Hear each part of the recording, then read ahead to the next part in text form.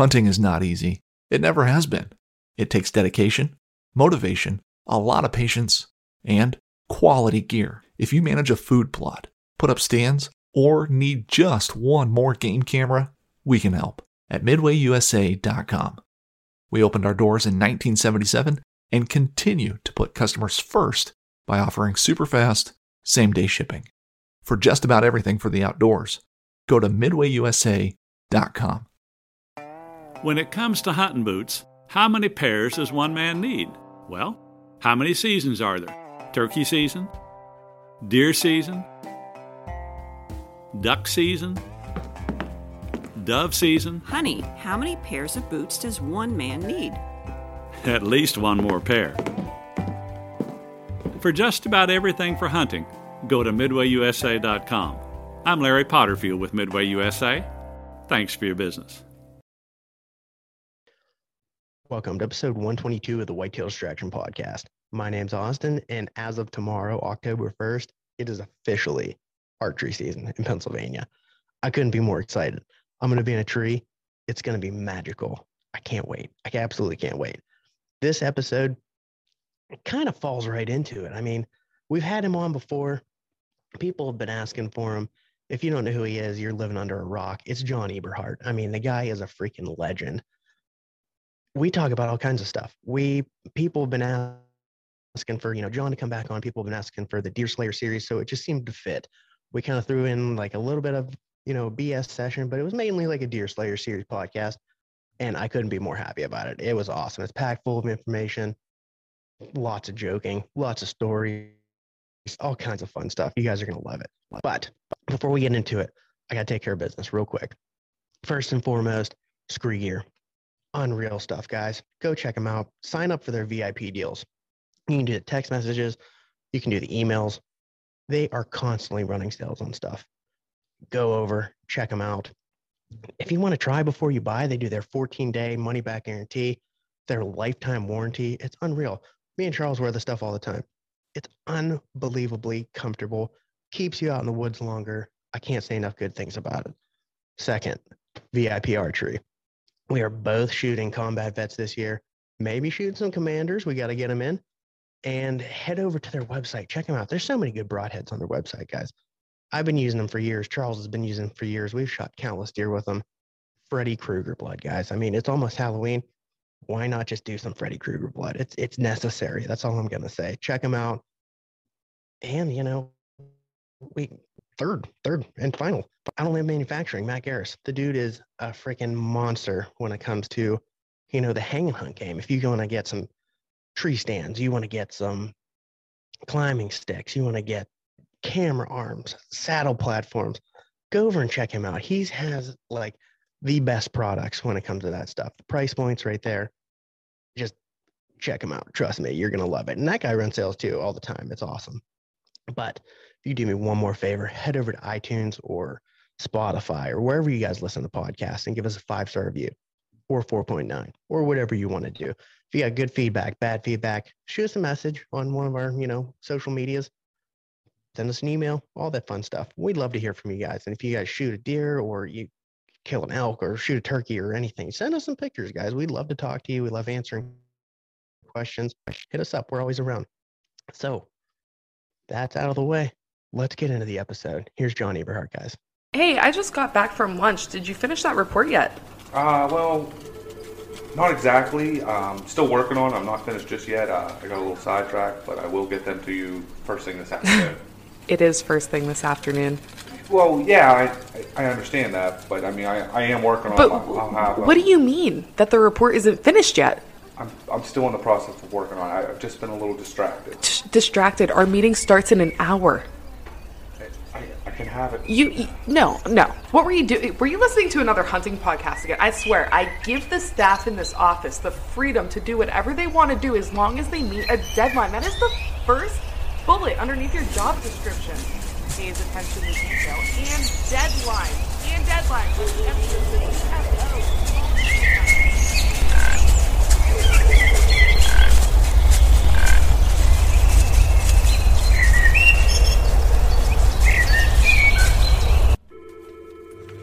Dude, are you even listening to me right now?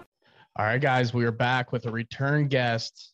And come on, if you don't know the name John Eberhart, I am not sure what you're doing ever listening to podcasts at this point, because it just doesn't make sense. John Eberhart, podcast, hunting, those three things should be in every household of every hunting family that's ever existed. Am I right? I mean, Yeah, man. I can't disagree one bit. So, John, we had you on so early in this show. I mean, I think it was like the top 10 episodes or something. I mean, it was very early. Am I right? Yeah. Like super early. It was. And I couldn't believe it back then. We were, we're the same schoolgirls as we are, then as we are now. But man, I'm so honored to have you back, John. It's been, a long time, but we're always following up on what you're doing, been to some of your events. It's phenomenal. How's it going tonight, man? How are you? Like I mentioned earlier, it's better than it should be. I'm retiring at the end of the year, and things are really well. I'm still going to do my YouTube videos, and I'm still going to do my whitetail workshops. I'm still going to write articles. I'm still going to hunt as hard as I can, even though I'm only shooting 40 pounds right now, and because I'm 72 years old and I've got arthritis. But I feel great. Other than my shoulders, life is really, really good. That is fantastic to hear, my man. We are so happy you came on, and I think this is going to be a pretty good one. We're going to get into some fun stuff here. Yeah, no doubt. By the way, you look great, John, as well. Just to throw that out there, a little compliment. You do. You look good. You do. Like you said, I couldn't believe you throw that number out there. And I'm like, holy man, you don't look a day over 40, 45.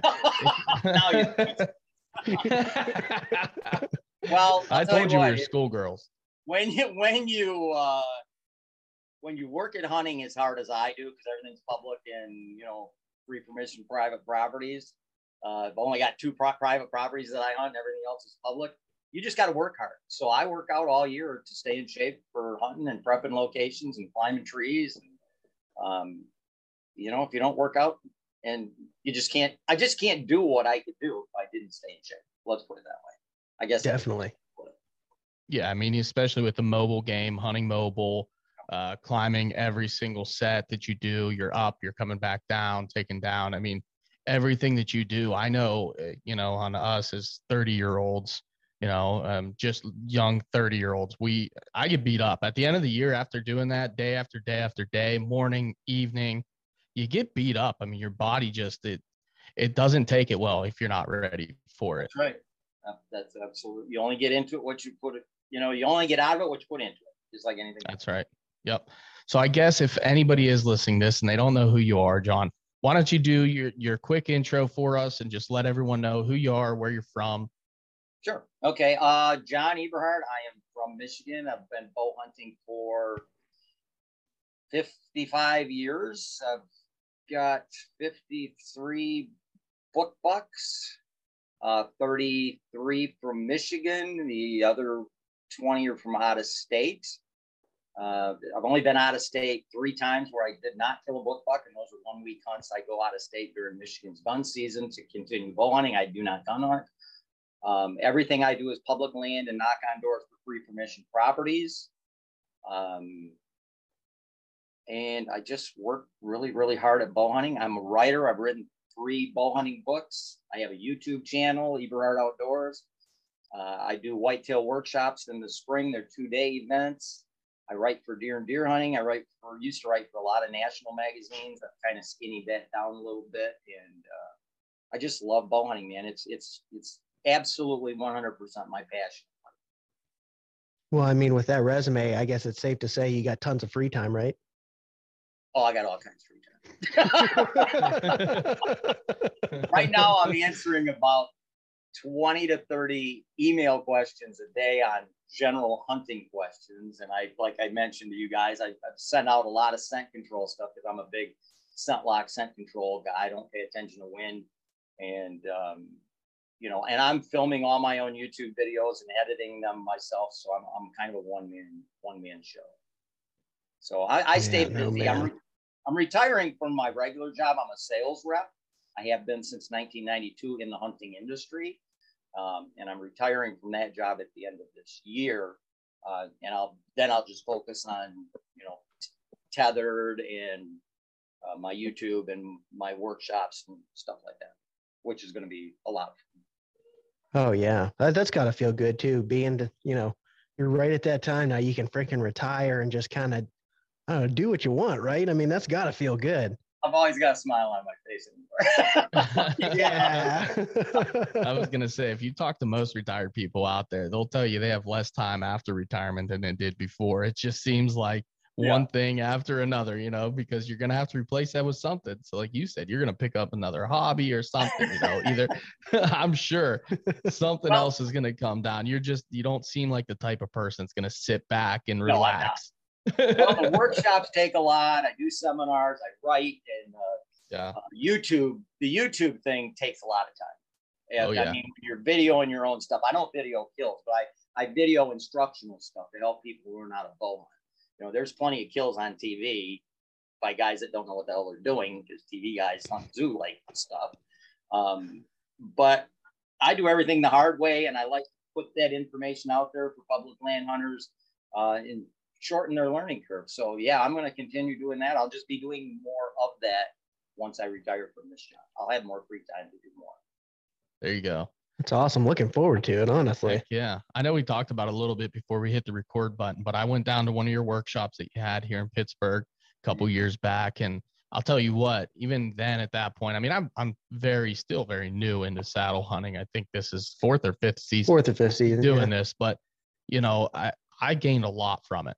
There was a lot of little tips, a lot of little tactics, just watching kind of your setup, because everybody does it a little different. Yes. Right. But a guy like you that's had, 30 plus now, right? 40 years almost, I would bet. Saddle hunting for 40. This will be my 42nd season. 42nd year. Yeah. So, I mean, someone like you that's been in a saddle for 42 years, if you're not open-minded to gain information from you, I mean, that's invaluable information in all reality. So I gained a lot. I really enjoyed it.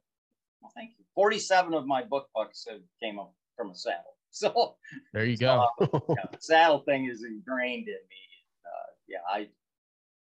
When I first bought a saddle, I didn't know what the hell it was. Nobody knew what it was. It was just a bunch of straps on a plastic bag, and I could just see by the picture on there that it was going to be something that I could move around the tree. It was something I could keep in my backpack. I didn't have long tree stands. Nobody's going to steal it. It was safe. And, I'm always a forward thinker. So even though it was very awkward when I first bought it and took it out of the package, because there was no YouTube. I just had to figure it out myself. I could just see the advantages of it. And anytime I can see the long-term advantages of something, I go with it and I try to modify it and perfect it, just like with ScentLock. ScentLock, first 2 years were kind of discovering how to properly care for it, how to properly store it, how to properly use it, what to use in conjunction with it. And once I figured all that stuff out, like into my third year using ScentLock, I don't pay attention to wind. But I just knew, even during the learning process, if I could get rid of 70% of my human odor, it was still going to be a perk. It was still going to be a plus. Did I ever think it was going to get to the point where I didn't have to pay attention to wind whatsoever? No, I never, ever thought that, because I had 35 years paying attention to wind 100%. So I never thought it was possible. But once that happened, the last 21 years, I've paid zero attention to wind direction. And I never get winded. So, but I saw the long-term perks of what it would do, even though it didn't do the full 199 to 100% initially. It took 2-3 years for me to get to that point. But once I got there, I mean, I never looked back. And people that don't take advantage of scent control, they're way behind in the game. I mean, to not take advantage of the technology that's out there, in my opinion, is ridiculously sinful. I mean, people spend money way more money on certain clothing manufacturers than they should. And ScentLock is usually about half the price of what some of these other hunting manufacturers are that have zero technology. And with ScentLock, if you do it all right, you don't have to pay attention to wind. Yet people, I'm just shocked so few people do. But I'll get off that train for this podcast. It's a train to me because it's such a big juggernaut. It's such a big juggernaut in bow hunting. I mean, when you can not pay attention to wind direction, that's the biggest game changer you can have in bow hunting. Period. End of discussion. Yeah. Yeah, I would love to see somebody with a 10 to 12 rows deep into the corn. Well, and my point with that Cornfield. was, Good luck. My point was that was, and I don't know if it was on that video or not, if I were carrying a tree stand, walking through standing corn, even though I'm going down the corn rows, it's catching on everything. And you're just cussing and swearing and, so sweating and anything like that when you're carrying a tree stand and you got your pole and your backpack and sticks. The tree stand just makes it much more difficult because it hangs up on everything because it's such a big frame that's come with it. So I mentioned that while I was walking down the corn road. That's funny. That's perfect. Yeah. That'll be on my YouTube this Thursday night. I think it's posted 6:30 or 7 on Thursday. Awesome. I'll have to link that in there. Yeah, there you go. Hey, John, I brought up a good question because you are the scent guy. So I'm curious, what do you do for your cell cams and your trail cameras to keep them scent free? I'm guessing you do some kind of scent regimen on those as well. It's pretty simple. I just wipe them down with scent-free wipes. And then once I do that, when I do my speed tours and I'm putting out cameras, I'm totally clad in scent lock. So I've got my scent lock suit on. I've got my scent lock gloves on. I've got my rubber boots on. I've got a clean scent lock backpack, and then my cameras are in the backpack. And then before I put the cameras in the backpack, and the backpack is clean, obviously, I wipe them down with scent-free wipes, even the solar panels. So, and then I'm only handling them with my scent lock gloves. And then I usually don't put them at eye level. I also take a tethered one stick with two-step aiders on it. So I'm putting these cameras up about 12 to 14 feet and then pointing them down at a runway or some sort of a destination spot under an apple tree or under an oak tree, so that they're not in a peripheral vision where a buck can see them. You don't get any of that deer looking at the camera kind of deal. Because mature bucks in a state like Michigan or some public land where you guys are at, they'll spook them out. A mature buck a lot of times won't come back to that location if he visually sees a camera. He'll come back, but it won't be during daylight hours unless he's with Yeah. It's funny that you mentioned that for the deer. I actually do the same thing. I hang mine up with a stick, and I do it just because I got tired of cameras getting stolen. Yep, I totally agree. And I think I mentioned that to you guys because I only have 2 pieces of private with free permission, and I hunt with other guys on that as well. And on those, I have cell cameras, but I will never put a cell camera on public because, half of the time I'll lose 2 or 3 cameras this year. So the ones I have on public are all just, you got to check the SD cards. Yeah, that's the way I am too. Yeah, I do agree with hanging them up high. I love to do that. I climb with a one stick method, so I have it on me pretty much all the time anyways. So it's nice because it has that aider on it. I can put it up. I can get my feet to like 6-7 feet, hang that camera up. And then, I have literally seen deer walk past. They never look at it. They never look at it. Now, where I was in a hurry this year and I hung one up about normal level, I just got a picture today. The deer's eyeball, it's licking my camera. The eyeball is right in my camera frame, and it's a cell cam too. And it's just staring right. I put it on a group of tree, like right up, almost hovering over top of a little creek drainage, like crossing. Yeah. And I never would have thought they walk right up and down that drainage constantly. And she came by and pretty much licked my camera this afternoon. So, but it seems that at least the does aren't getting spooked by it, but they know it's there. Yep. I've had so many deer just stop and look at it, and you can see they're doing their head bob at it. I mean, they know it's there. Yep. But I hope it doesn't, cost me a deer down the line because it could just be. Is it at a hunting location or is it just on a transition? It's not. It's on a transition just outside of my hunting location. So I put it there to just kind of see what's going through. It's a location I want to hunt, but I'm not sure what's going through there yet. So I kind of put it up to collect data. Gotcha. Yep. Yeah. Well, does are really curious. Bucks are not that curious. If they see something that looks out of place, they turn around and leave. Yeah. Luckily, the only good buck I've had, he's been about 20 yards away and he's crossed like they're supposed to, and he hasn't noticed it yet. So he's crossed about 3 times. And I got to put a caveat on there because what you're talking about and what I'm talking about is pressured areas. Yeah. If you watch the TV guys, they can do anything they want on their ultra managed property. It doesn't matter. They could probably walk in a bedding area and put one over 10 yards from a deer's bed and it wouldn't bother them. So, I mean, I'm being a little facetious here, but I'm just making a point that in pressured areas, things matter. Whereas in managed areas, you can get away with a lot of things. It doesn't make any difference because the deer don't get shot at till they're 4 or 5 years old. So they're not that afraid of human intrusions or human odor. Oh, yeah. They don't get shot at here until they're like 4 or 5 months old. Exactly. Spots are gone. They're in trouble. I just got done hunting a little bit of public land up in our early season regulation area comes in 2 weeks before our regular season. So our statewide season opens up this Saturday, but our special regulation near Pittsburgh's been open for 2 months or 2 weeks now. I'm sorry. Oh. And I was just down there last night and I ended up actually harvesting 2 doe, which was pretty cool. But I'll tell you what, nice. Just from the last time I was in there to this time and then seeing some of the other people, what they do, I've become more consistently successful there on doe because that's what I'm targeting. Just staying away from the other people. I found a pocket where nobody goes. And I was talking to a kid in the parking lot last night about it. And I didn't tell him exactly where I was, of course. I mean, we might have to get into etiquette a little later on as we kind of preluded before we hit record. But, I kind of told him, I said, look, everybody parks here. They all walk this way.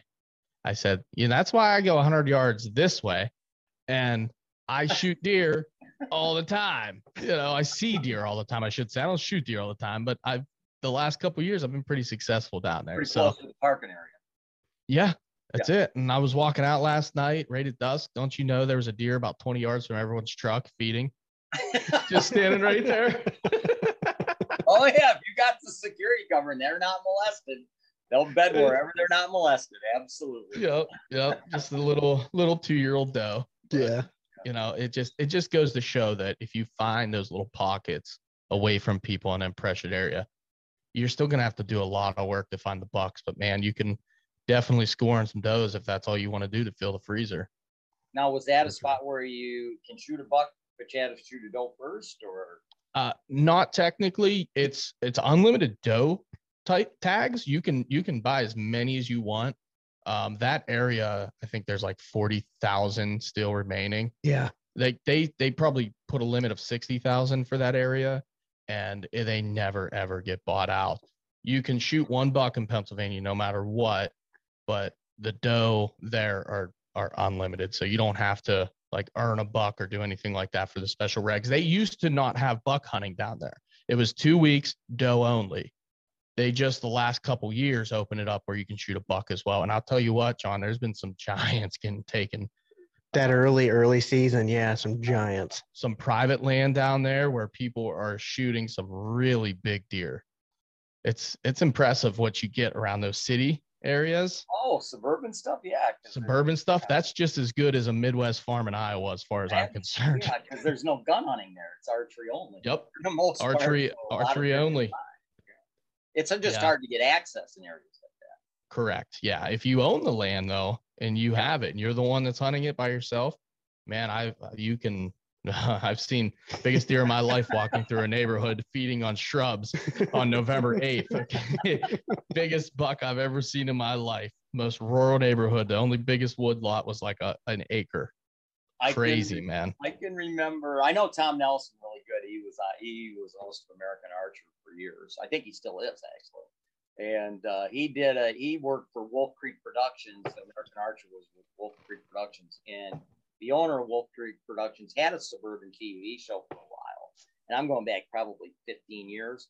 And they, I think, leased 40 acres inside, just on the edge of the Columbus city limits, just outside Columbus city limits. And it was a farm. And they paid a lot of money for it, but they took 3 booners off that 40 acres the first year. Because they're pulling deer out of suburban Columbus where there was no hunting. They're right on that end. Yeah. And in Ohio, you can bait. I mean, I've never hunted over bait or food plots in my life, but in Ohio, you can bait. Yeah. You can I couldn't imagine. That is so wild, dude, man. I mean, we have big pieces here. We have small pieces here. There ain't no booners. I can relate. Michigan's in the same very boat. few. We got about 650,000 gun hunters and 340,000 bow hunters, and Michigan kills about 5 to 10 booners a year. Yeah. Everybody combined. I mean, that's like nothing. God, in Iowa, hell, just in one county, they'll kill 30 or 40 in a county. Yeah. Yeah. Yeah, we got a lot of them around here too, and I think I saw half of them last Saturday. So it was booners or hunters? Hunters. Hunters. Yeah, wasn't booners. Yeah, but you take a state. Yeah, you take a state like Pennsylvania and our hunting numbers, and you say, hey, only this area you can hunt for 2 weeks. And you got all these Pennsylvania hunters itching to get out there.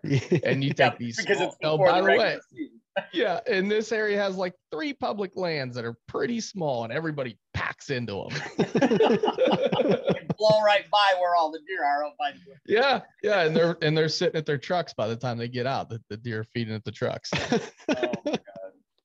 That is such an interesting story, because I've had that happen to me many times. In fact, this one dude, he was going down to Illinois in public land, and he always applied. It was 16,000 acres, and everything prior to their gun season was an application. So you had to apply and get drawn for a November 1 through 7, and then November 8 through 15. You had to get drawn. Okay. And he's always telling me he went 3 years in a row. He got drawn. And he was Panther Creek. That's the name of the public land. And he was saying, God, every year there's, a couple 180 inchers get shot on this public land. And I'm saying, yeah, but that's 16,000 acres. And how many hundreds of hunters are out there? And so he said, well, there's a lot of hunters on it, but 2 180 inchers plus every year. And I said, well, have you ever thought of going down there in December? Because in December, as soon as the gun season is over, you can go down there carte blanche. You don't have to get drawn or anything, because you can go hunting. So I said, why don't you wait until you're going to get a good snowfall? Keep an eye on your weather reports. And then if you see you're going to get a decent snow, call the park ranger, because these places in Illinois, this is actually a state park where campers and lakes and, during the summer, it's very active. And call the park ranger and see if they got the snow, and then go down there the very next day. That way you're looking at deer sign that's made 24 hours, and deer are on a bedding feeding route at that time in December. And then you're scouting and you're looking at sign that was made within the last 24 hours. So you're looking at routine sign. And he ended up killing a big 8-point literally 50 yards behind the ranger station. Nobody ever would have thought of hunting during November, right before there's snow on the ground. There's a huge runway skirting the backside of the ranger station, because nobody ever thought of hunting that close to the ranger station. And he shot. That is so funny. Yep. Yeah. Oh man, what a good tactic too. Like really thinking about it. Yeah, we may have talked about that. I don't know how long ago that was. We may have talked about that on the last episode, because when you bring that up, it reminds me of when I was in Illinois the second year I think I was ever in Illinois. I did the same thing. There was a giant, well, not a giant for here, giant, like 150-ish, 140-ish, right? Good, really good buck. Yeah, giant buck. We'll go with that. And the ranger was a good buddy of ours, and he kept telling him, he's bedding right behind the station where you can't hunt. It's a no hunting. He said he's there every single day, and everybody's after him. So I went 10 steps past the no hunting onto the hunting, and sure enough, he skirted right in that no hunting zone, right past me twice in the same trip in 1 week. He chased those into the no hunting, bred them in there, and then went around the backside onto private land. It was a routine. He never stepped on the public side. Nope. Never did it. This guy might have been on the private too. I don't know, but I know he shot him. Yeah. It was right behind the ranger station, but he said there wasn't any sign. So yeah, it's crazy. I mean, I'm obviously probably not the same place, but it was funny. The same scenario, a little tiny bit of no hunting. All these acres are hunting, but that little tiny bit, and that's where that big buck was living, and that's how he got that big. I know where they don't get. Wow, man. Yeah. It's crazy. Full circle though, back to this public land in 2B. Austin and I, like some of our earliest hunts together, I remember us using John Eberhart tactics. You remember? Yeah, I do. We went in deep. That's how we found this spot in all reality. I mean, that was the first steps to finding this doe killer spot, which I won't say, but yeah, 3 years ago, I almost shot a really big buck there. But we were in there, and I remember we were over top of acorns, right, and some really heavy, thick bedding. It didn't work out for us, but I'll tell you what, that was so much fun to put our John Eberhart, to work. We learned a lot about that piece. Curious if you had acorns and bedding, what did not work out? Well, we come to find out that whole place is bedding and acorns. So we just probably weren't on the acorns and thick cover. I mean, we thought we were in it, and it could have just been bad night, bad conditions. Maybe our wind was swirling a little bit too much. We were kind of caught in more or less like an opening in the area where I think our wind was just kind of doing one of these around and circle through there. And I'm guessing that's why we weren't successful that night. But man, that was fun. Those early season hunts like that, we learned a lot, and we've continued to learn since then. But those were ones that I can remember being like really, really into, because we were trying to start new tactics, and we were trying to learn, and we were trying to just really get it done. And it was pretty wild. It was the stepping stone moment though, to like going just past there a little bit farther and finding this spot and then finding the next, and then now to a point where we're pretty comfortable with where, what the deer are doing and trying to figure them out. And it's like I said, go ahead. But I was going to say just that, 2 or 3 years ago, I was in there and I was about to climb my tree. And as I was hooking into it, about a 130 to 140 inch buck come, one of the first days of season comes trotting right past me at 30 yards. I never got a shot. It was too thick.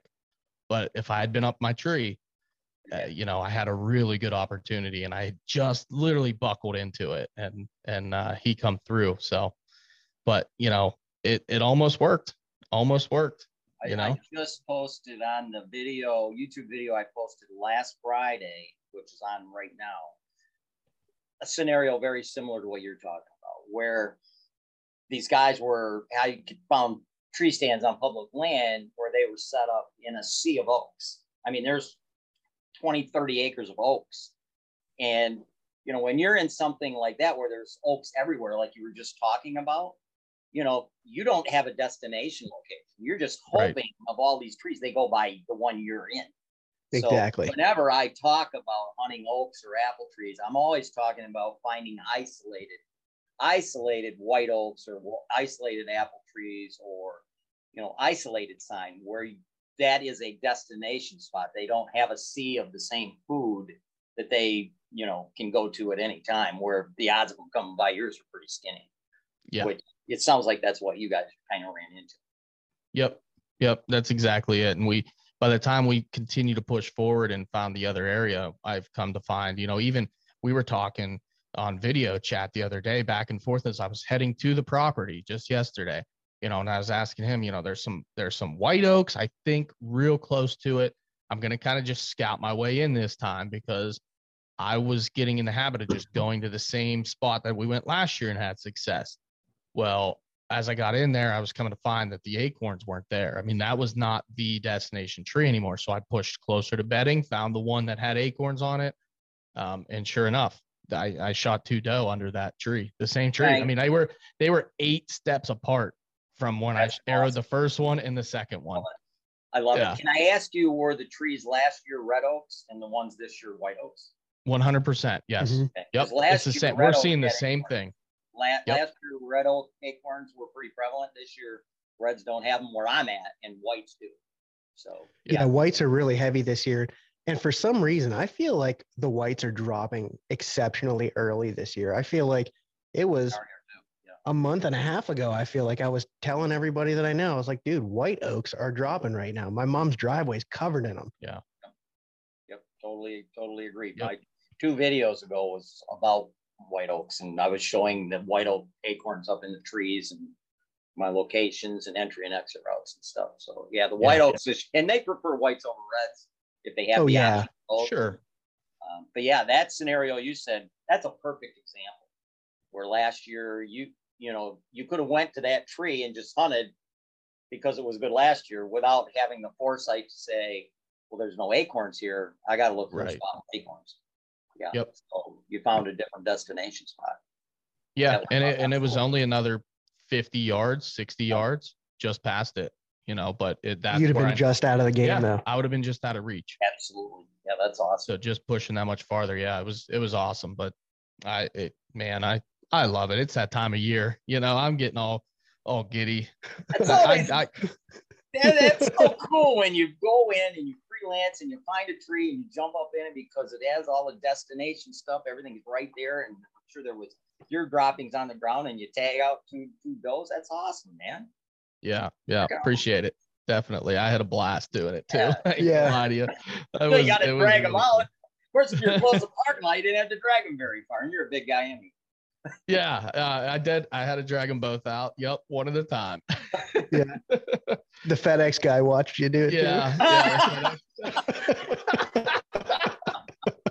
He did. He caught me. He dang near caught me loading them into my truck on the side of the road. So you didn't have a package for him or anything? No. It's funny because the house right there, he was literally delivering a package up to the house right on the edge of private and public, and I'm coming out right on the edge of private and public, and there he was. I'm like, you got to be kidding me. It's like 8:30 at night. What is he doing out here? I'm trying to be discreet. I don't want to give up my spot. I'm hiding behind bushes. I'm running through, Ooh, you're learning good. Oh, yeah. Sweet, man. That's right. No, it was really good, but man, I want to flip the script a little bit on you, John, and maybe we're going to run through this little we started kind of like I don't know, what are we calling those, like series? I don't want to call them, they're like a mini series. I would say something similar to that. We started a little Deer Slayer mini series last year, where we bring in people on, we kind of have like they build their deer hunter resume, and it's taken a pretty big. We've had a lot of requests to bring it back, so I figure why not? We got Eberhart on. We got requests for Eberhart, right? We got requests for Deer Slayer series. Yeah, so we're gonna mix them together. So cool. Like it should be fun.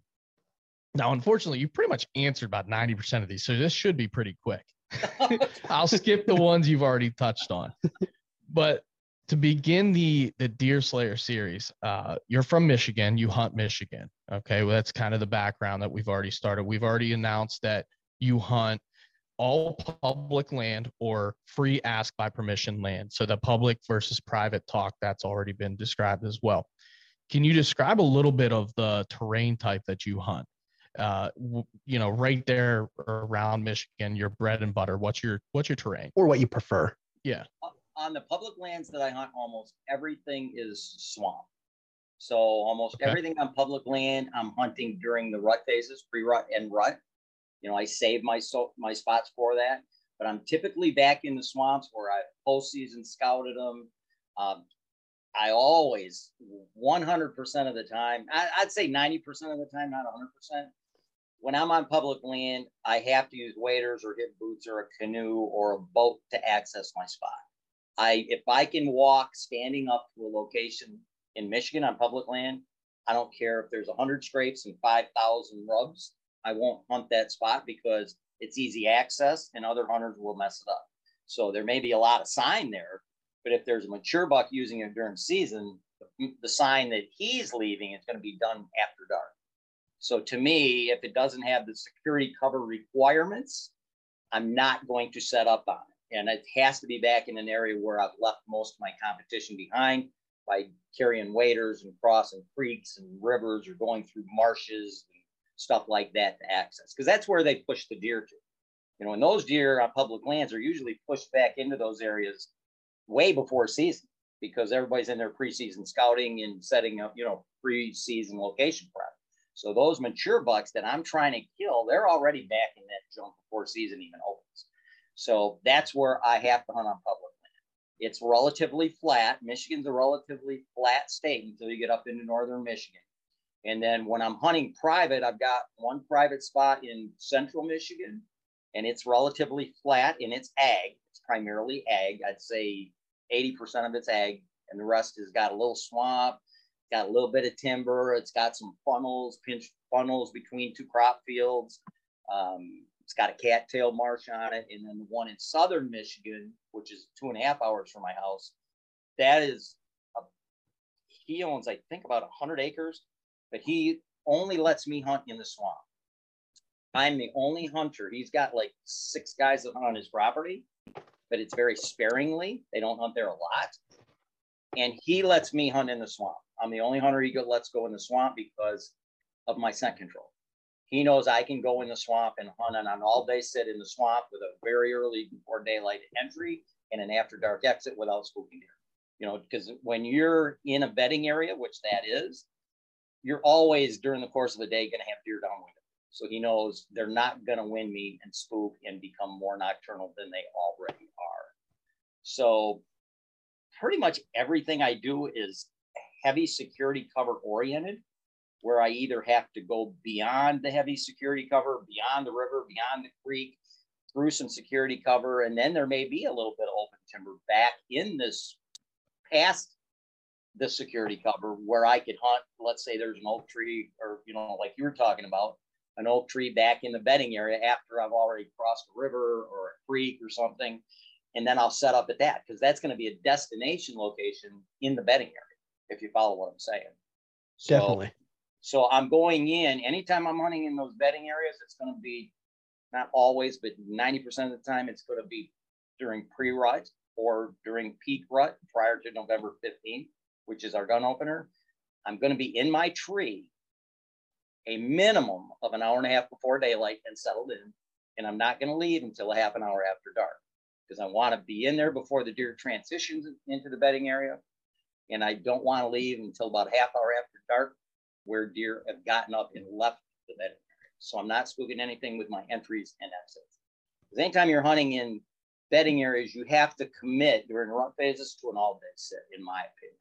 Because otherwise, after a morning hunt, you'd spook deer with your exit, or during an evening hunt, you'd spook deer in the bedding area with your entry.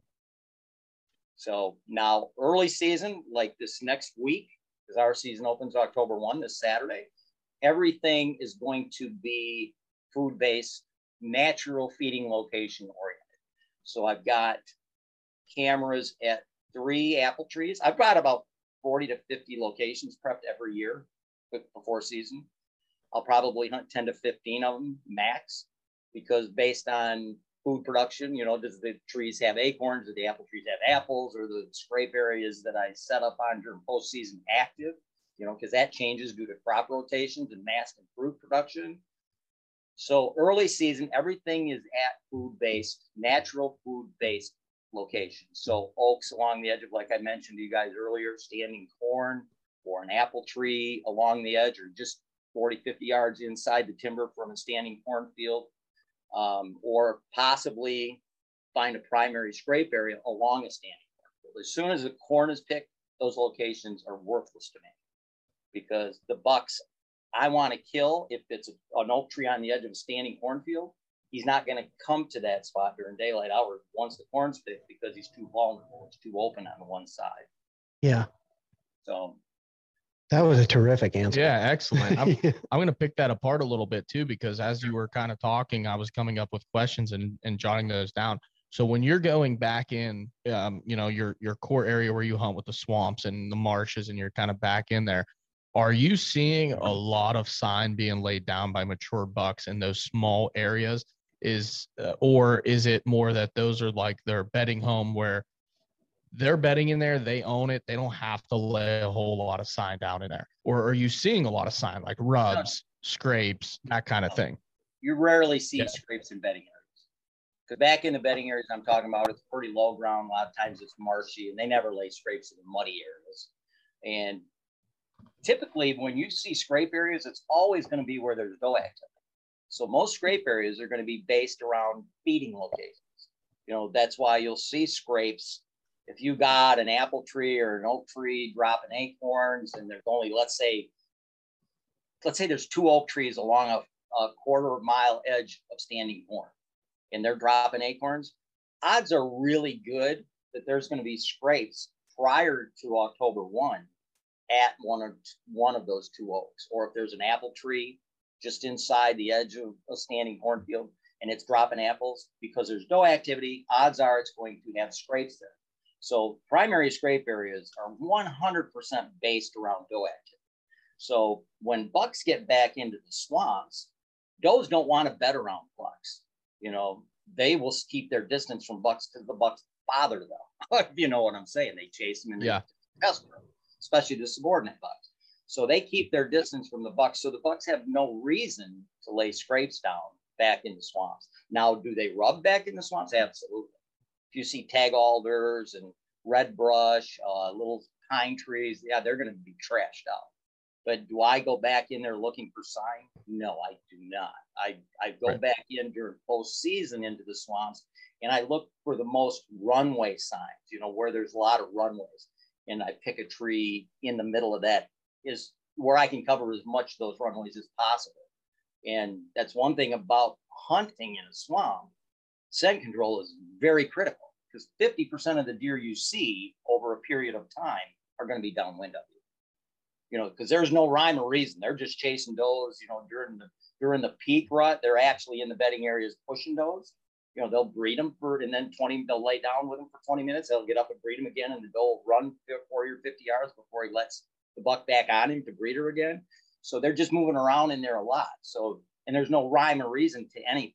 They're not following any routine. He's just keeping her confined in the bedding area and doing during her estrus cycle.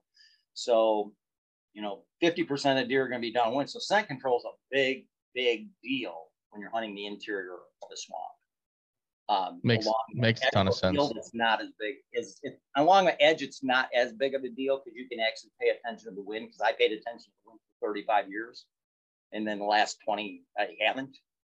But I don't remember the question. Did I answer it? You did. But I'm going to follow up on it because you bring up you just transition perfect into my next question. I know, you are well known for hunting high, way up there sometimes, but in a swamp, I know even our swamps that we hunt, a lot of those trees you get, they're not straight trees. They're real wonky trees. They're crazy trees. You may not be able to get high into a lot of them.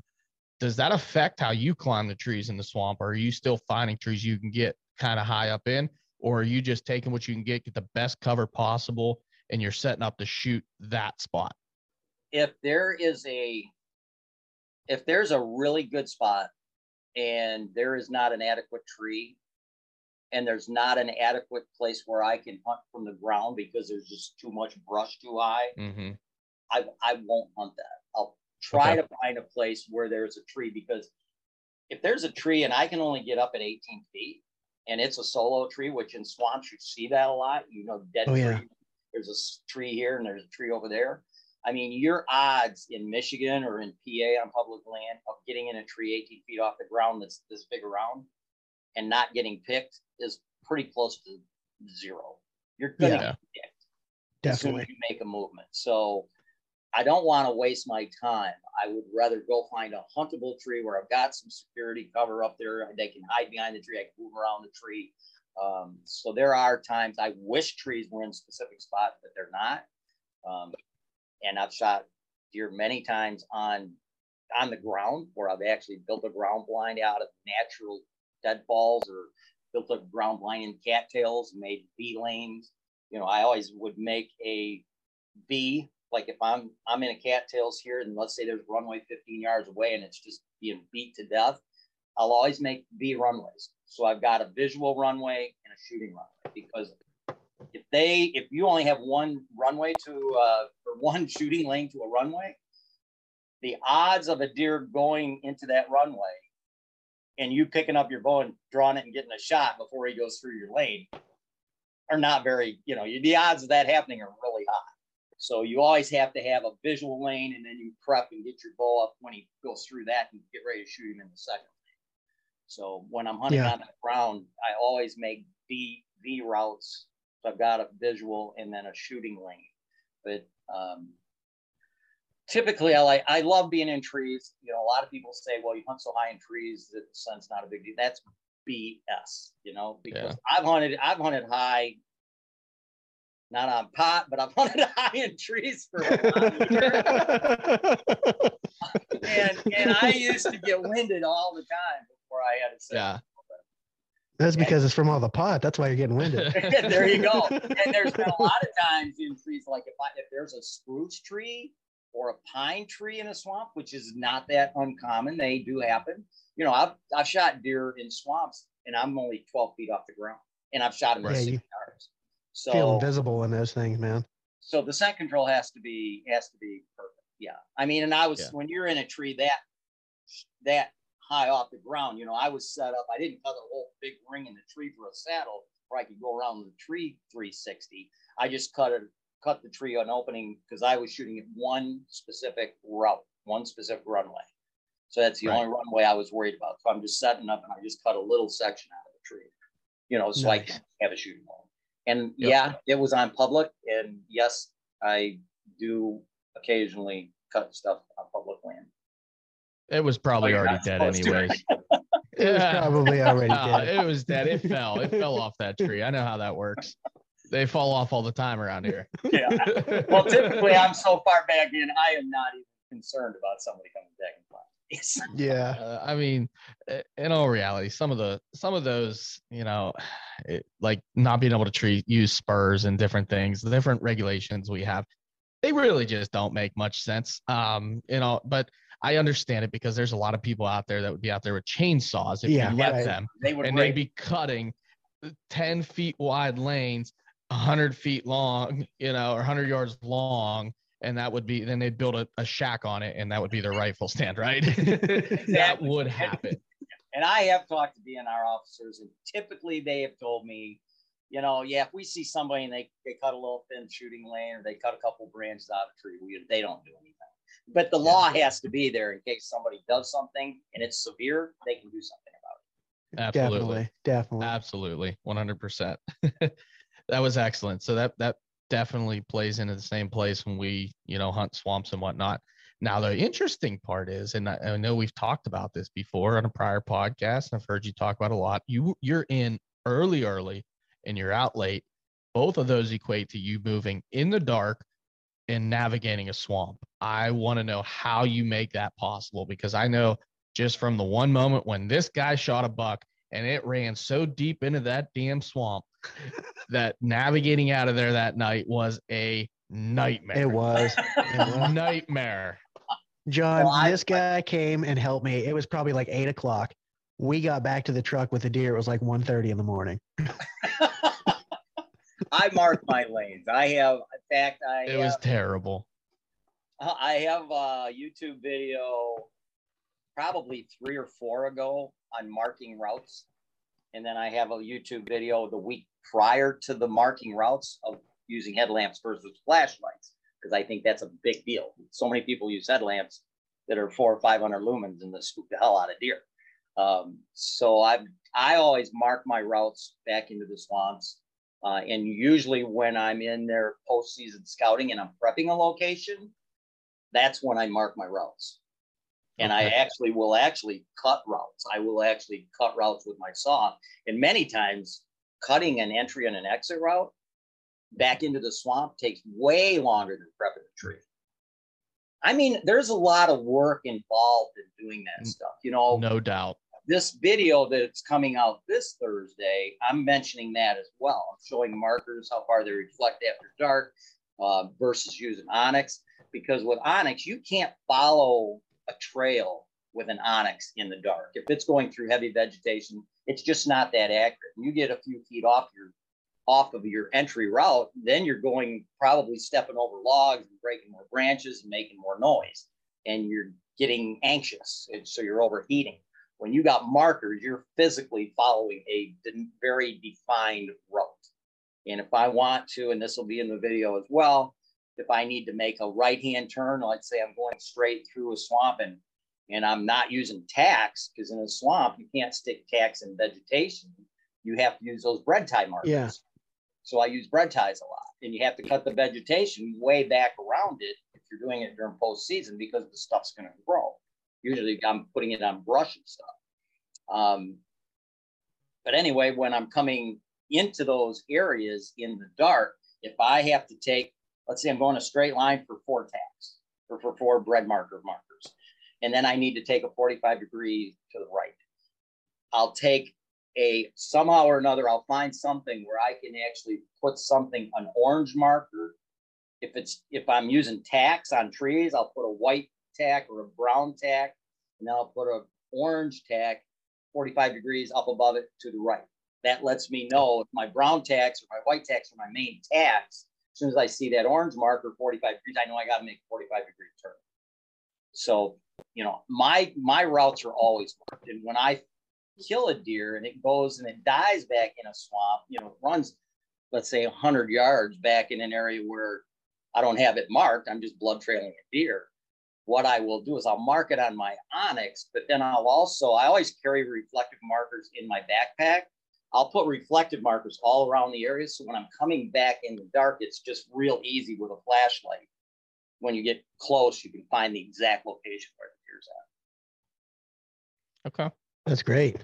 Yeah. I mean, it makes sense. We've used tacks plenty. Sometimes I'm afraid to use them because someone else will find them and take them back to my spot and end up, hunting in your spot. If you buy HME brown tacks, it's in the video coming out this Thursday. If you buy the HME brown tacks, I guarantee you put that in a tree, you can't see it at 15 yards. You Good. literally Yeah, can't. Now, if you use a white tack, you'll see it visually. Oh, yeah. Yeah. But at night, you can see the brown reflection of the tack. But in the daytime, you cannot see that brown tack. I have that as visual. Yeah, there's a lot of spots where I've tacked them before, and in the daylight, I come back in there, the next morning before dark or whatever it is, the next time I'm in there in dark and you turn that light on and you're basically at the airport. There are so many tacks. There's so many directions. Yeah. You're like, okay, which tacks look the newest? Those are probably mine. I never use white tacks on public land ever, or orange orange flagging tape or orange stick-on markers. Everything on public land is either green or brown. They don't make the green tacks anymore, but Ameristep used to make a green reflective tack, and I've got several thousand of them. When they went out of business, I bought a lot. I got a lot of everything. If I use something, I probably reflective marked 500 to 1,000 entry and exit routes in my life. So I use that stuff a lot. I think it's funny. The last time we had you on, saddle hunting was starting to become like a little bit more of a resurgence again. Sure. And, Tethered was coming out and you had all these other manufacturers starting to come out. And me and Charles had been talking about it for a while. I was still very, very married to a lightweight stand and sticks.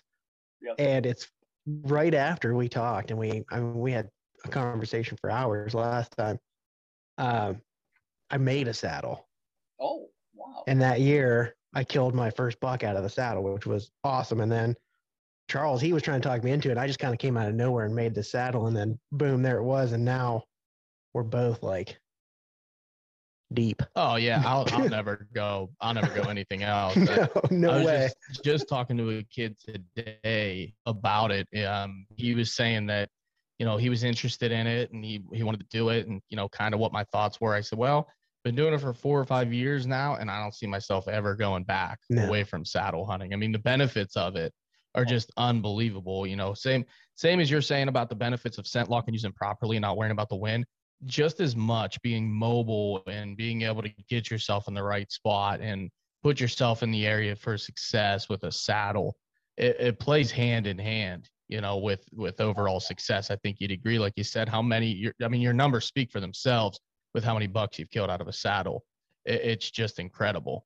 Those were the 2 biggest things that have changed my kill percentages. Was initially going into a saddle in 1981 and then scent lock in 1997. Those were the two biggest game changers, hands down. The saddle has so many advantages over any kind of a metal stand that it's doing it an injustice even to even mention the two in the same sentence, in my opinion. And I'm kind of impressed that he made his own saddle and shot a deer on it. That's pretty damn cool.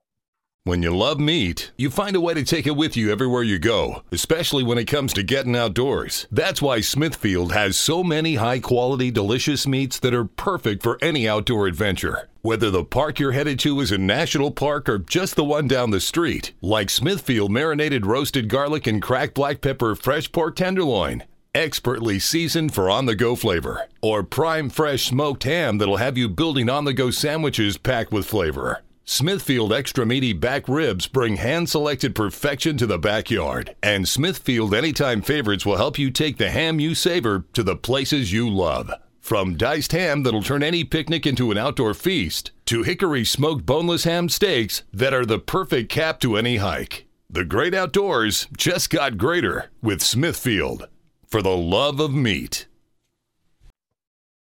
Yeah, he did. He manufactured his own saddle, shot a deer out of it. A week later, gave it to me. I wore it for the first time being in a saddle, hunted out of it for about 10 days. I went to Ohio with it, stole it from him there, and I could have shot a bunch of deer, but I was just after a buck, and I didn't see one of the ones I was after. So more or less, I just decided to pass on some deer and to be able to just swing around the tree and let them walk right past you. Like, that was the most amazing thing to me, like the light bulb moment. But man, this is not only really cool, wow, the tactic is super, super useful. Yeah, it's really kind of cool because I can remember when I first got into it, I was hunting out of a tree sling. That was the first one. And then Trophy Line came out in either the late 90s, late 1990s or early 2000s. And I designed a saddle for them. It was called the Ambush Saddle, which was a mesh saddle.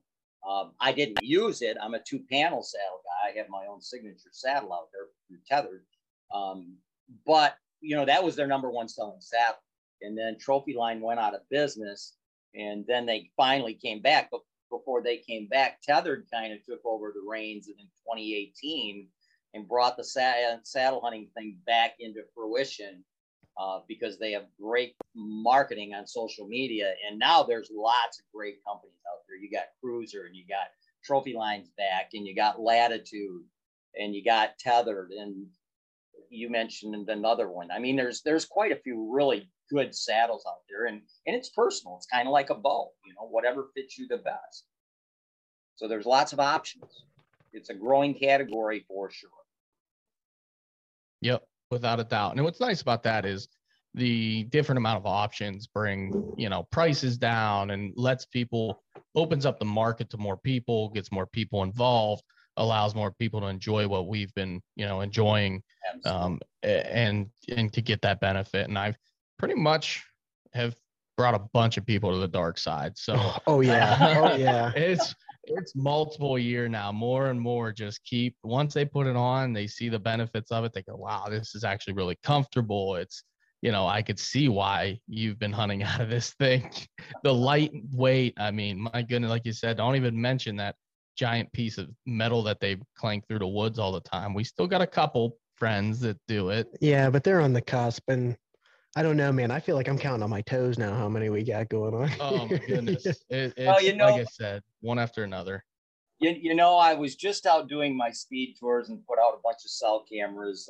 Like I mentioned to you guys before we started, I've got about 15 cameras out, and probably 10 of them are cell cams or Exodus cameras, which are phenomenal cameras. Mm-hmm. And they're in locations, and I was doing videos while I was putting out the cameras and doing these speed tours.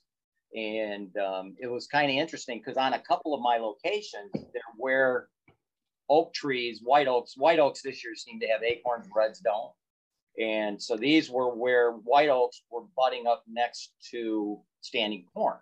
So I did a video where I'm actually, you know, because a lot of people, when they walk to a tree that's on a tree line, they usually walk down the edge of the field. In other words, they would literally walk down the edge of the standing corn where you got timber to one side, standing corn to the other. Well, I was doing my video with my entry because that entry and exit, YouTube videos posting this Thursday that I did. And Okay. basically, when I don't ever walk down the edge of the field when it's standing corn, or even if I've got a place, let's say a tree that's 100 yards into the timber off of a hay field or an alfalfa field or a bean field, I never walk the field edge because there's typically does or subordinate bucks or something bedding along the edges. And when you walk the field edge, you spook deer. And when they run back into the bedding area, back where you're going to be and they're hunting back on the edge, they spook other deer. And especially a mature buck, if he sees deer spooking going by him, he's not going to get up and come that direction before dark. No. He knows they just spook from there. So on this video, I show actually walking way out into the field or walking about 10 rows into the corn where I'm going parallel with the tree line, but I'm 10 rows into the corn for my entry. And then I can still see the trees over to the side. And when I get to the spot where I need to cut to that tree or go in the woods, that's when I cut back to the corn and go straight to the tree or straight into the woods. I'm not spooking anything walking down the edge.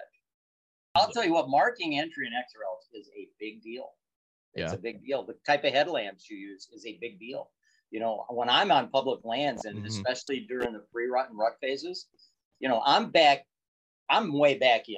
Okay. So I've crossed a river, I've crossed a creek, I've used a canoe, but still when the foliage is down during the rut phases, I can see for a mile. If somebody parks a mile away and they get out with these big, huge headlamps, man, I can see that thing shining all over because your head's always turning, you're looking down. I use a AAA flashlight to find my way into my entries. And I've had deer many, many, many times where people, I can see their headlamps a half a mile away and they either park their car and I can see them coming in. And even though they're not coming back to where I'm at because they don't have the stuff to cross the river, they're spooking deer across the river and they're running by me. And the guys that are coming in with those headlamps, they don't even know it. Those deer see those bright headlamps. And anybody that says they don't doesn't know what they're talking about. And I watched all the TV guys. Almost everybody on YouTube uses headlamps. And you're spooking deer with your entries without even knowing it. I feel like I'm preaching. I definitely use that. No. Good. It's good. I definitely use a headlamp. I don't know if it makes a difference or not. My headlamp has a green mode. Yeah. And I use the green mode. It's really dim. You know, I can see what I'm doing. If I need that light when I'm hanging, you know, my sticks and stuff in the dark, it's perfectly fine. But it is really dim, and that's all I use. I mean, the only time that my actual headlamp light comes on is when I'm tracking a deer. Yes, that's fine, because if you're using a green or a red lens, that cuts down on the lumens big time. I mean, you still have a beam. You still have a beam and a bright spot, and deer tend to be colorblind. So if you took something red and put it in a tree, they might not see that. But still, with a red light, there is an actual beam, if you know what I'm saying. But yeah, as soon as you put any color over top of a white light, you're cutting the lumens down big time. And that's what you got. You got to cut those lumens down. Yeah. Makes sense. I think another point that you mentioned that was a very good tactic is marking your way out is somewhat underrated. You know, everybody typically marks their way in, but they don't mark their way out. And I'm guilty for it myself. I won't lie to you because I'm typically sneaking in, but then, you know, on the way out, I'm like, I believe this is the way. And then I kind of turn around and look back to make sure my tacks are still there to see if I'm going the right direction. And when they're not, panic mode might set in every once in a while. The phone comes out. Where am I? Onyx. Yep. Well, I always mark my exit routes, and it's very, very common for me to have a different entry route than an exit route. Because if I'm going to hunt, let's say I'm going to hunt 100 yards inside of a timber line from a crop field. Okay. I'm going to walk on an evening hunt. I'm going to walk at least 100 to 200 yards out into the crop field. If it's a short crop field, I'm going to walk way away from the tree line, and I'm going to cut in directly to the tree and then go into the timber where I need to go. But I'm not going to exit out through that open area because there's likely going to be deer out there feeding. So I'm going to my exit route is going to be back through the timber, back to my vehicle. So I'm going to exit a half an hour after dark where the deer have came out into the crop field. And now I'm going through the timber where they're not, but yet I enter through the crop field where they're not on my evening entry to my tree. So it's very common for me to have a different entry than exit. Yeah. Yeah, I feel like that's something that nobody really thinks about. I know I'm guilty of coming in and out the same way. Typically my access is pretty clean, but you know, there are always those times where your access is clean, but your entry or your exit isn't, even if it is the same route. You know, perfect example right there. Your access and exit might be totally different. And that's something people overlook all the time, and that's something I'm going to actually look into moving forward. You always want to enter or exit where you have the least possibility of spooking a deer. Yeah. I mean, sometimes it's like you come to the end of their hunt and you're just like, you know what? I didn't kill anything. I'm just going to get the heck out of here as quickly as possible, right? That's what people want. Straight out of here. I'm going to run out of here. I'm going to spook every deer out of the property. And I don't care because I'm not hunting. It's dark, blah, blah, blah. And I'll tell you what, you do that enough times, you see a lot less deer the next several times you're in that area. 100%. 100%. Yep. No doubt about it. We're just going to have to get a mud boat or something for the one property because there's pretty much only one way in and out. There is pretty much only one way in and out if you want to get through there. Unless we go swimming or snorkel gear or something. Yeah. I mean, that's just one single property where it's like we do the best we can. We sneak out the best we can, do minimal damage. But you know, try and only hunt it on the right when it's right. I mean, it's just if the wind's bad in there, it's like you were saying. I mean, in a swamp, the wind can be pretty gnarly. Yeah. And if your scent control regimen isn't 100% on point, they're gonna get your win. Mm-hmm. So we really try and be exceptionally low impact on those spots, and it's just sometimes it's really hard. I mean, you might get in really clean with your access, but your exit just might be. Yeah, swamps, because they're flat, but there's trees in there, and you know, wind hits trees, and it diffracts off trees, and so you get swirls and stuff. Yeah, swamps are a bitch, and saddles are a bitch, or sides of ridges where you're dealing with thermals and swirling winds. Back before I was really proficient with ScentLok, back in the mid '80s, I just totally quit hunting in saddles. Or in, you know, like saddles between hills or on sides of ridges, because I would almost always get busted. So I just totally quit hunting those types of areas. You know, even though there might have been great sign there, the wind changes every 10 minutes. So there was no reason for me to even set up there, probably spook a deer I want to kill. You know, I was hoping I could kill him maybe someplace else.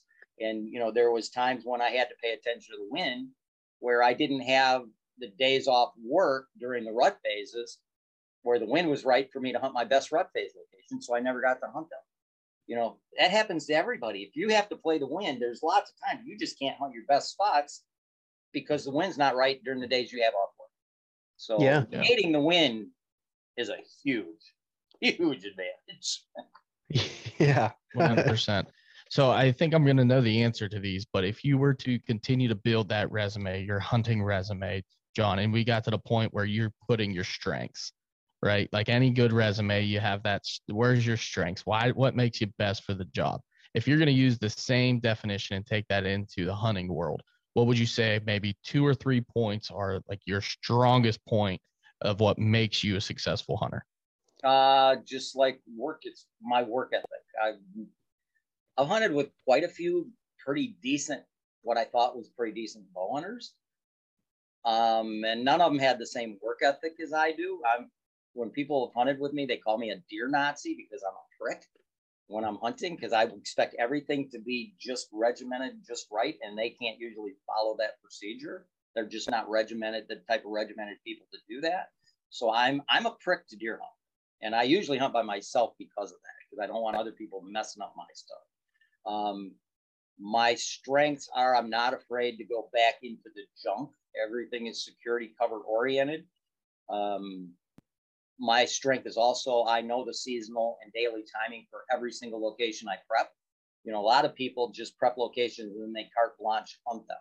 So you may have a location that's beautiful for an evening sit and you go in there in the morning and spook deer feeding at that spot with your morning entry and screw that up for evenings. So I know the daily timing to hunt every location that I prep, and I know the seasonal timing. Some locations are early season locations and they're worthless once the rut phases roll around because the apples are gone or the acorns are gone or the corn is picked. And so those trees along that edge are no longer any good because there's no security cover to security cover. So my seasonal timing and my daily timing is very, very good. I don't think a lot of people pay attention to that. Anytime you have multiple locations, you should know this location's best hunted during the pre-rut or during early season, or it's strictly a morning spot, or it's strictly an evening spot, or because it's back in a bedding area, it's strictly an all-day sit spot during the rut phases.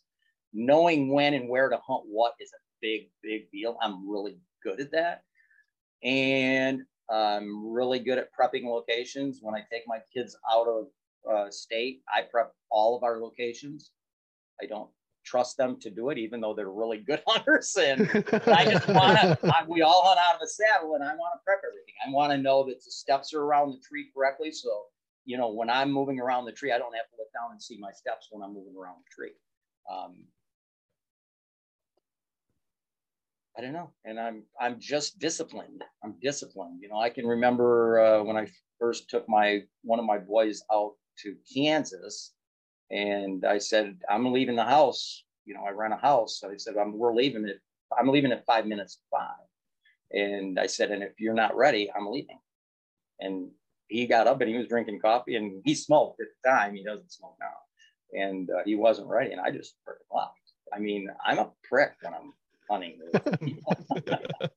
And people, and I'm also, the scent control thing is a big deal because I won't go hunting with anybody if they don't have a good scent control regimen, because I don't want them screwing up the area.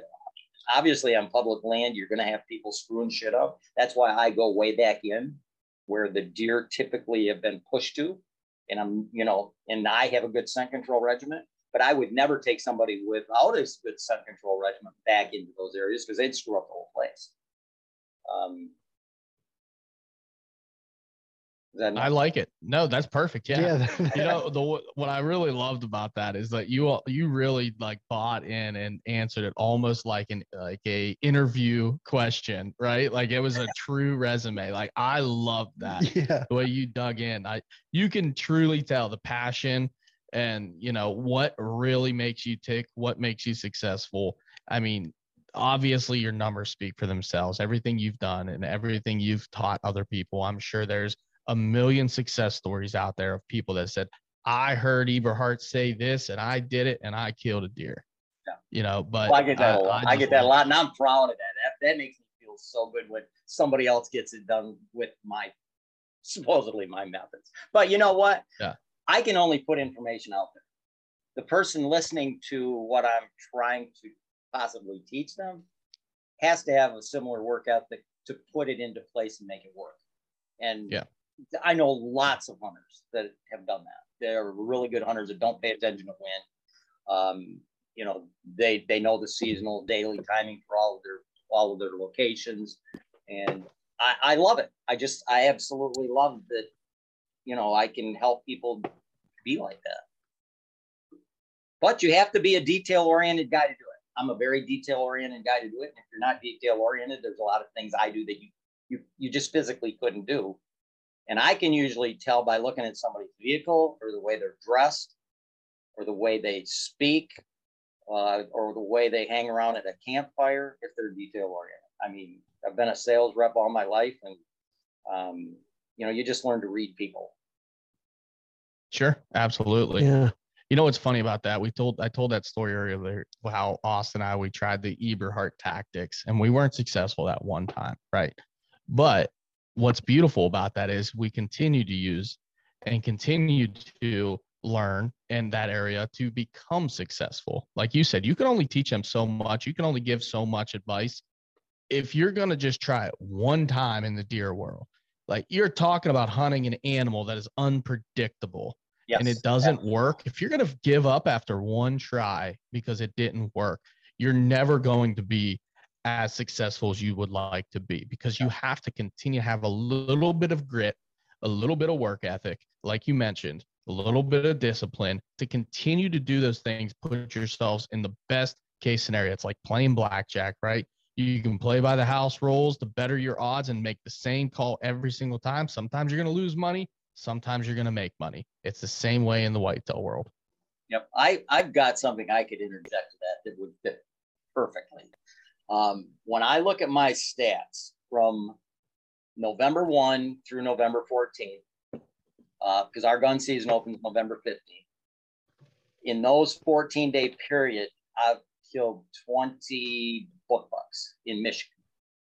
So of those 20 book bucks that I shot in Michigan during that 14-day period, 7 of them were shot between 11 o'clock and 3 o'clock in the afternoon. So that's 35%. 35% of the bucks were shot in the middle of the day. Less than 8% of my time spent on stand during those 14 days over those years was between 11 and 3. So I killed 35% of the bucks during that time frame in 8% of my sits on as far as time spent on stand.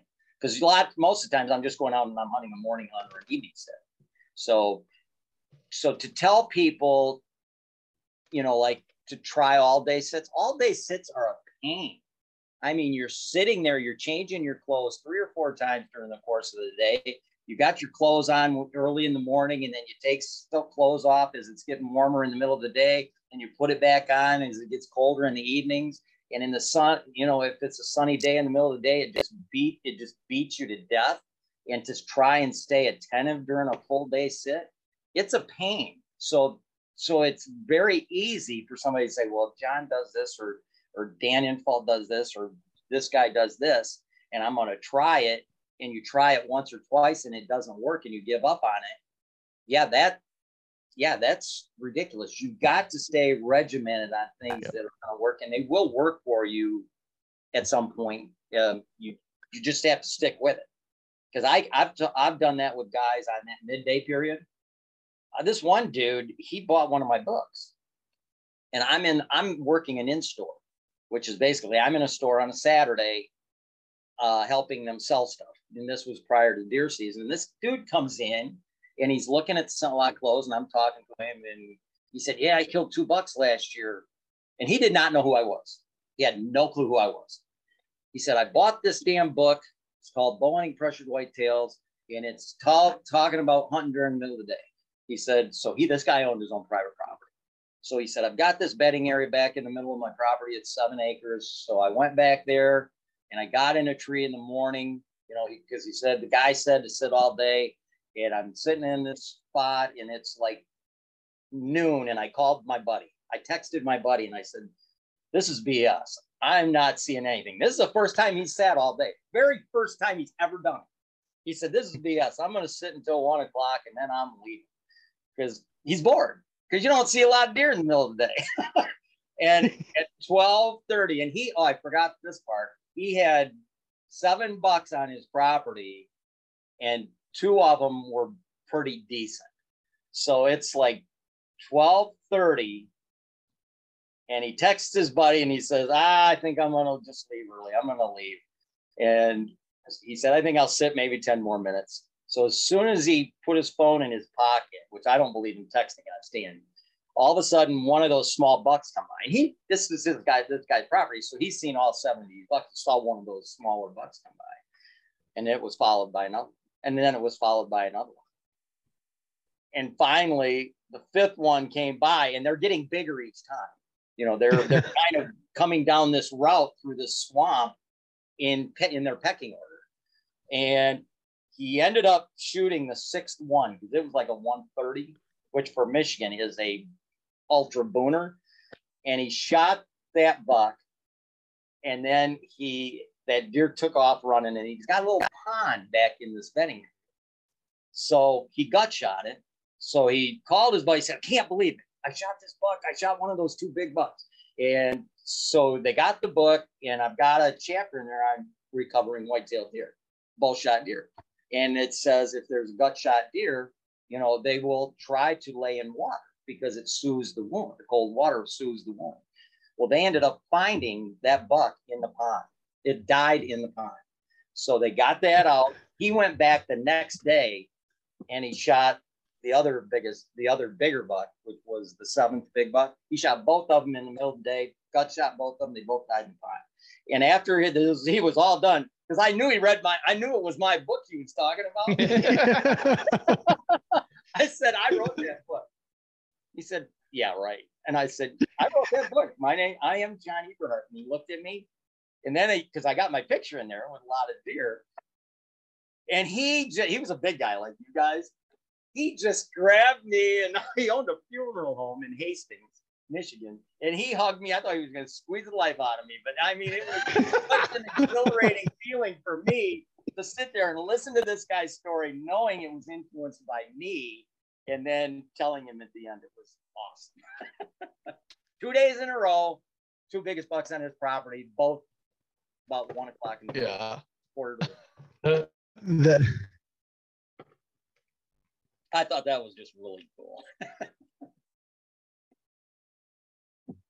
That is unreal, man. That is so funny.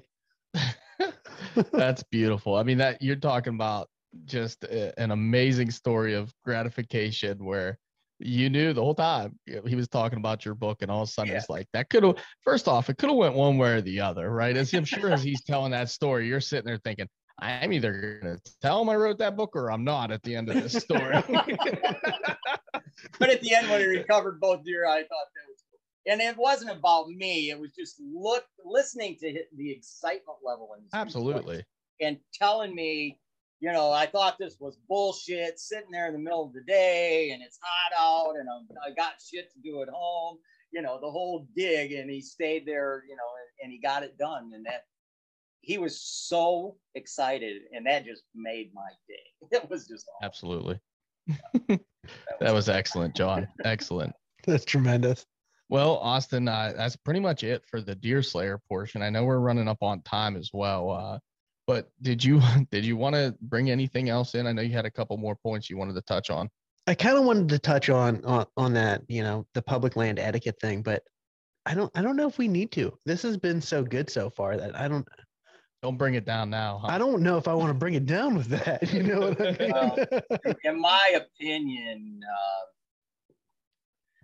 you know, there's guys that hunt public land that do have some etiquette, but for the most part, they don't, because there's just so many of them. Most of the public lands where I'm hunting, you know, there's 40 bow hunters in a section.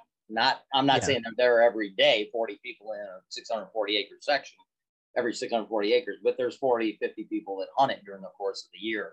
And, you know, intrusions are to be expected. For sure. That's why you got to go back where other people are not. Because if you're hunting in the same areas as everybody else and you're hunting similar to everybody else, there's no reason for you to expect different results than anybody else. You've got to do things outside of the norm.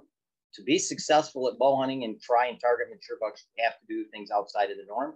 And the more heavily pressured the area you live in and hunt in is, the more you have to do things outside of the norm. You know, because if you're hunting managed property, you're going to kill your big bucks no matter what the hell you do. For the most part, you're going to get them in. But when you're hunting heavily pressured property, you may slop a good buck in every 15 or 20 years just out of happenstance. But to do it on a consistent basis, you have to do things different than everybody else. You have to work harder than everybody else, or you should not expect different results. That makes total sense. I couldn't agree anymore. I will say that, you know, I had a very pleasant experience at that game lands yesterday with a couple people pulling in right after me. The one kid was probably a little too friendly as he was showing me some of his trail cam pictures and telling me where he was hunting on some really big deer. Was it on public? Was it public? Yeah. Really? Yeah, I was in a public parking spot and he was telling me all about. No, but I mean, was the spot you seeing the big deer on public as well? Yeah. Oh, wow. Yeah, I know. And I was like, either this guy's just pulling my chain. I don't know how to take this. I've never had this happen before where somebody pulls out the fence or show me trail cameras from the property that we're in the parking lot of, and then telling me the general direction, which I already know of, and where these deer are. And I'm like, I'm not telling him I know that, but I already know what he's talking about. I just couldn't believe he was legitimately showing me proof. Were the pictures after dark or in the daytime? They were mostly all in dark. Yeah. Because you could be, that's one thing about hunting public land. You know, you may go and hunt some public land, put up some cameras in, you know, spots, let's say oaks out in open timber and stuff, and you might get some nighttime pictures, but it's totally a waste of your time to hunt there in the day, you know. Yeah. Definitely. Because they're not there in the daytime. Right. Absolutely. 100%. Yeah. I would say 90% of the pictures were at nighttime, but it was still, I mean, it kind of blew my mind that he was showing me these pictures of the deer, and his buddy shot a real nice one in there last year. He shot about a 115 to 120 inch buck on that public land. Nice public land deer. Yeah. Yeah. Really good buck. And I was, you know, very friendly. Much? Had that kid killed much as far as deer or not? Him personally, no. From what I was taking, that he does not kill a whole lot of deer, but apparently he did have an opportunity on a very large deer that he was after in there. And then a lot of guys run their dogs in there. And he said he was full draw on this buck. It was behind a big tree. All that was out was his neck and his head. And all he could hear was jingle, jingle, jingle, jingle. And here comes the dog. And there goes the deer. What were they running dogs? What were they running? Rabbits or? They run a lot of practice dogs on rabbits and squirrels in that area. It's a hugely well-known thing that if you park in that parking lot, there are 2 people with vans that run dogs consistently through there, and they run them all year long. So do we tell John the story? Maybe off air. Yeah, we'll tell him off air. Well, let me interject something real quick on what you just said about that kid, because it's getting to the point nowadays where younger guys, and even a lot of middle-aged guys that don't kill a lot, but they want to be part of the excitement. So they've got nice pictures of deer on cameras, and that's their way of intermingling with somebody that's a more serious hunter, is by showing them pictures of deer, because that's all they've got. So they just want to interact with people, and because that's all they've got, that's what they have to do. If you know what I'm saying. I do, yeah. And I mean, kudos to the kid. Super nice kid, right? Yeah, I mean, absolutely. Talk to me right out. I mean, I was getting ready, trying to put my stuff together. He jumps out still in his work clothes, throws his bow in the back of his truck, and just whips his phone out right off the bat and just starts showing me stuff. He was all in. Awesome.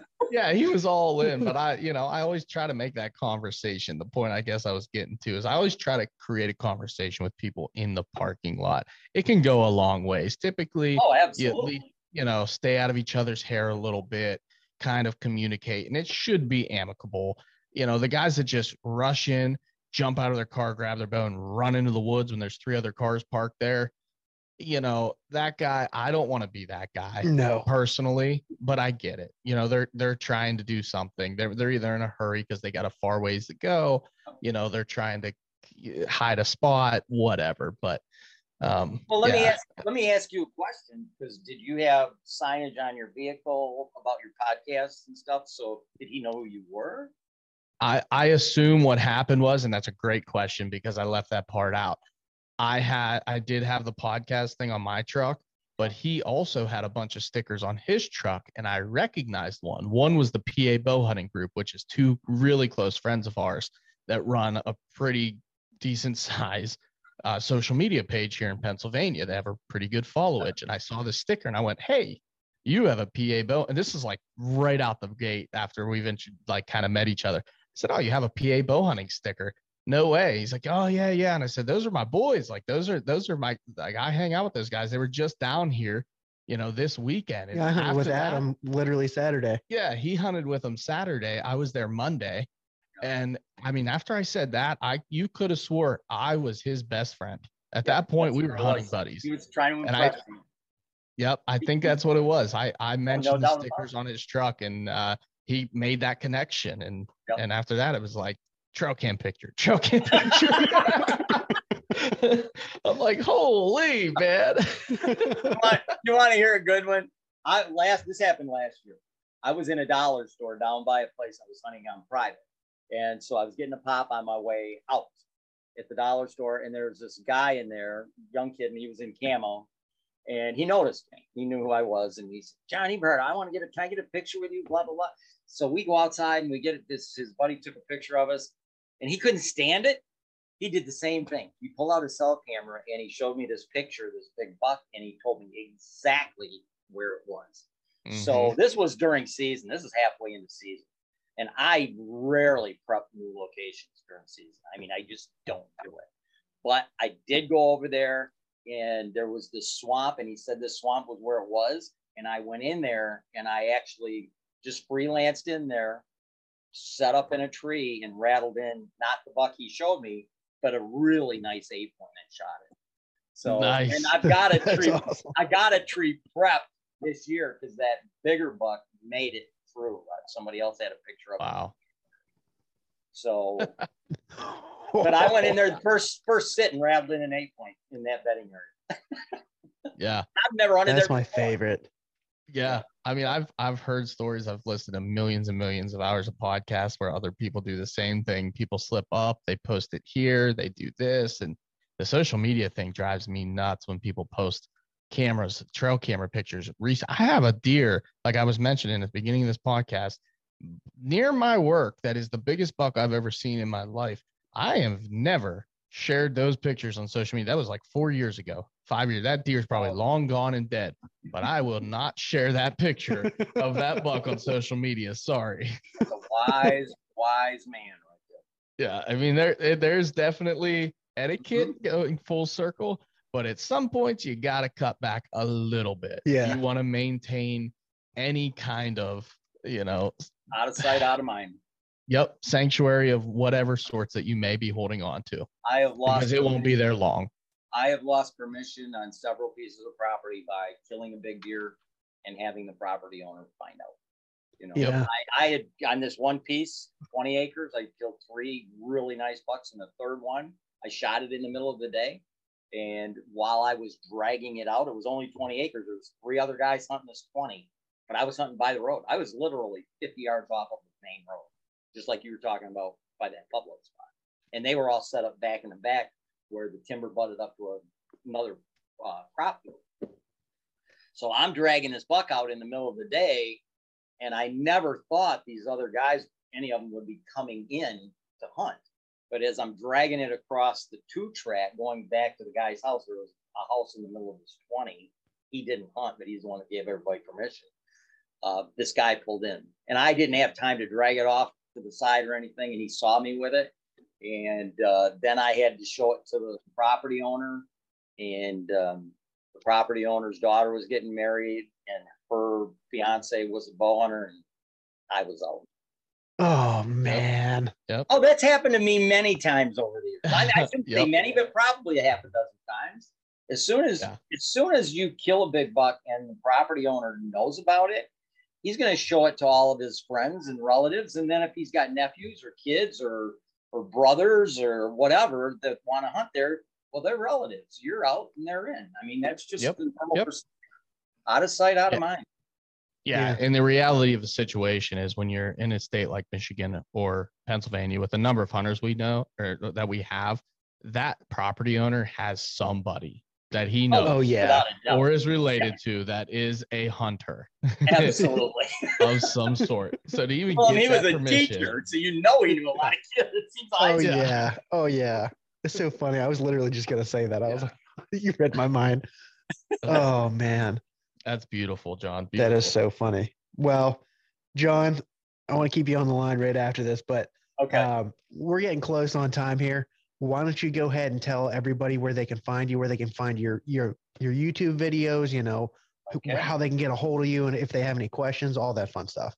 Okay. My YouTube channel is Eberhart Outdoors, and I usually post, I've got 73 videos out there so far in the last year and a half. And I've got one coming out Thursday. The last 4 or 5 are really, really good. There's a lot of good information on it that's current for right now. So that's Eberhart Outdoors. I do whitetail workshops. I do them in March and April during postseason, which is when most people should do their postseason scouting and location prep. Those are 2-day events. I only do 4 of them a year, but they're all in March and April. And I've written 3 books: bow hunting pressured whitetails, precision bow hunting, and bow hunting the Eberhart way. You can get them on Amazon or on my website at deer-john.net. And I write articles for deer hunting, bow hunter. And my wife thinks I'm an idiot.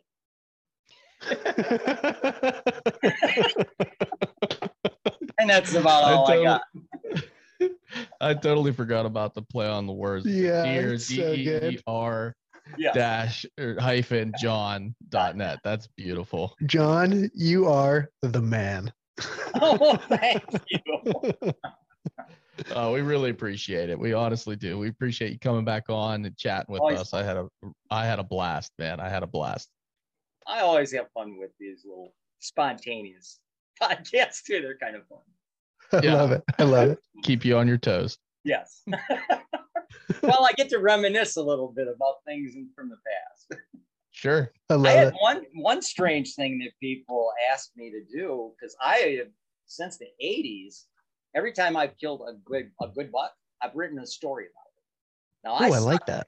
I sucked at English in high school. I almost failed high school because I sucked at English. Now I've written 3 books and I've written hundreds of hunting articles. So I always write an article or a kill story, where the wind and the property, the layout, why I did this, why I did that. So even though it's a kill story, there's a lot of information in there that people can take away from it. And over the years, I've written 70 or 80 of these. So they've asked me to do these audio videos, which I thought was really, really weird. So basically, I'm just carte blanche about once a month. I'm putting an audio video where I'm reading the article on a black screen. And then during the course of me reading this article in this audio video, there's just a picture of the dead deer with me with the dead deer on the screen. But a lot of people like to listen to it like on their way to work and stuff. And they're usually pretty long, and they're 30, 40 minutes each. So they're pretty in-depth, very detail-oriented. Where can people find these? That's on my YouTube channel. That's on your. I love that. Excellent. Yeah. You can listen I to. didn't notice those before. Yeah. And those have been really, I mean, they're not getting a gazillion views. They're getting anywhere from 3,000 to 4,000 views in the first, couple weeks. But that's pretty decent for just a. That's pretty good. That's pretty decent. That's pretty good. Yeah. Especially when you're talking about a video that is just words. Yeah. That's weird. I'm just reading it off a text off the computer. Yeah, that's impressive. That is awesome. I mean, that's like a podcast in itself. It really is. Really. Yeah. We'll have to check those out for sure. So Yeah. head over to the YouTube channel, give John some love here. Check out his website. Go to his workshops. I can speak firsthand. The workshops are awesome. Go to those events. If you see him on the calendar, just go. John's very personable. Walk up to him, shake his hand. John, we really appreciate that. You've basically done that with us over the internet, but we walk up to you, shake your hand. So appreciate you, man. I love interacting with fellow hunters as long as they're not assholes. And there it is. There are some, and sometimes I can be one, but usually I'm not. I don't see it. You're so sweet. Not always. Oh man. So thanks for the opportunity, you guys. And hey, everybody out there, good luck this season, man. Wish you the best. Yep. Good luck out there. By the time you're hearing this, season's coming. Season should be tomorrow morning. Yeah. It'll be up Friday. So good luck to everyone out there. You're hitting the woods. Be safe first and foremost. And hope you all get the buck of a lifetime.